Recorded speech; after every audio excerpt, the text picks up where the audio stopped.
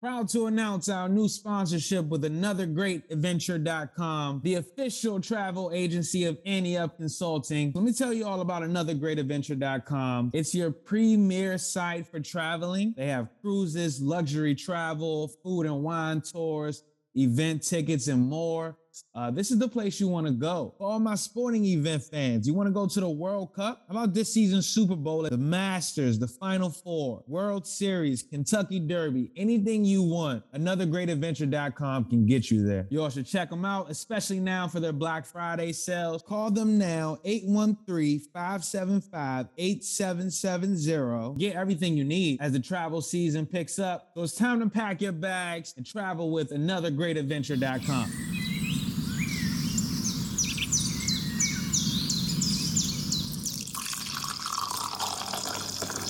Good morning and welcome back to another episode of What's the Line Monday Morning Podcast.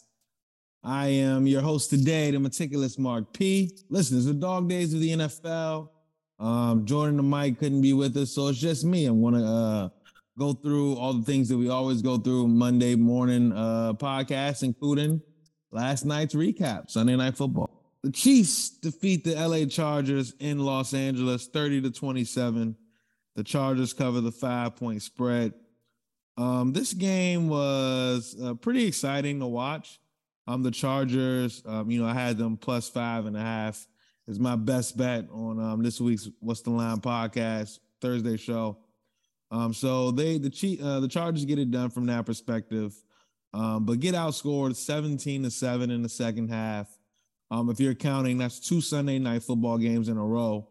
The Chargers have only scored 7 points in total in those 4 quarters in the second half. So only scoring 7 points. I said that last week.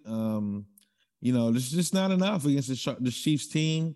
Patrick Mahomes throws for over 320 yards. Travis Kelce, 6 receptions, 115 yards.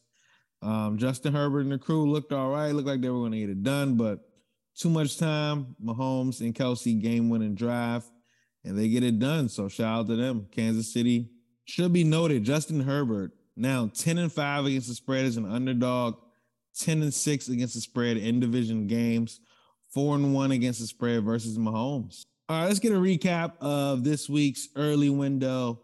One of the games is Chicago versus Atlanta, or it was in Atlanta, Chicago at Atlanta. Final score, Atlanta 27, Chicago 24. Atlanta covers the 2.5-point spread, 2-point spread. My thoughts on this game was just that, Atlanta just kind of stuck with who they were. Both teams stuck with who they were.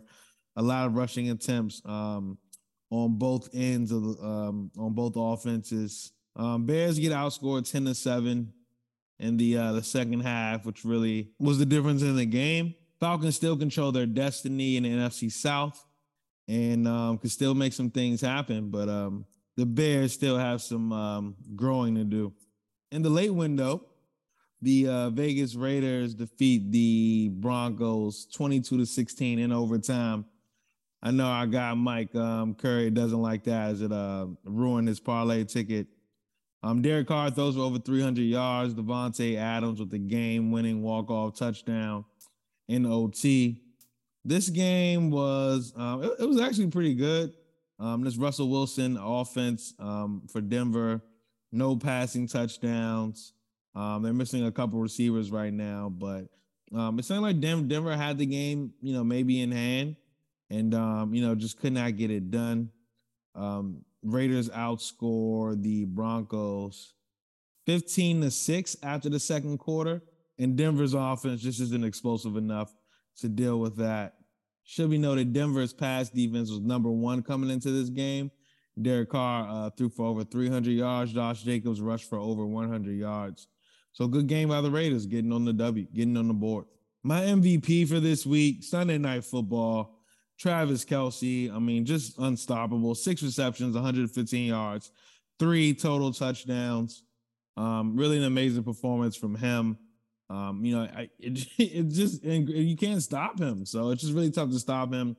They were not able to do that today in Los Angeles. So Chiefs get the W, and they definitely needed him for every single minute of this. So, and even in his blocking, he blocked as well for Pachenko, who runs for over 107 yards, snapped their streak of a non-100-yard rusher. The Chiefs was the longest streak in the NFL. So, but Travis Kelce is my MVP today. Best game plan. It's got to be the Dallas Cowboys. I mean, Dallas wins 40-3 today, or yesterday. Clearly covers the 2-point spread. 2 total touchdowns for Dak Prescott. Tony Pollard was electric, over 185 total yards, 2 total touchdowns. So they didn't have to play the fourth quarter. Dallas didn't. So my best game plan has to go to Mike McCarthy and his Dallas Cowboys team. 7 total sacks by the defense. Incredible performance. So they are my best game plan. WTF moment of the week.